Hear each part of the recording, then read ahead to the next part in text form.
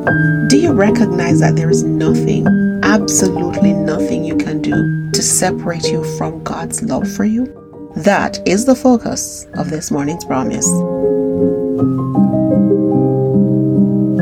In Romans 8:38-39, we find this extraordinary promise that says absolutely nothing in all of creation can separate us from the love of God in Christ Jesus our Lord.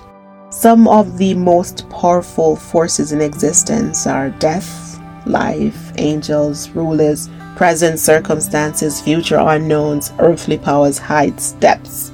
And the verse says that none of these can sever the bond between us and God's love.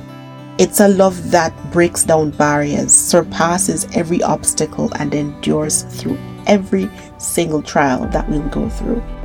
Pause for a moment and reflect on the various challenges and struggles that you encounter. The times when you felt overwhelmed, alone, or unworthy. In those moments, it is easy to believe the lie that we are somehow separated from God's love, that our mistakes and circumstances have driven this wedge between us and God. But Romans 8:38-39 tells us otherwise. It says God's love is not conditional or fleeting. It is constant, it is unwavering. It reaches us in our lowest moments. It sustains us through our darkest nights and celebrates with us in our moments of triumph. It is a love that knows no bounds and extends far beyond you and I will ever be able to understand. This promise means that we can live with confidence in God's unfailing love. It means rejecting the lies of the enemy that seek to undermine our worth and our security in God. Another thing that this verse does is that because we are now aware of the depth of God's love for us, it helps us to want to extend grace, offer a little more forgiveness, and show compassion to those around us who need it.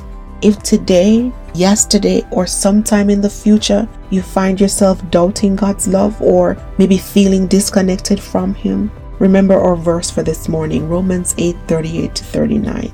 And I hope that you will use that as a reminder that nothing in all of creation can separate you from the love of God.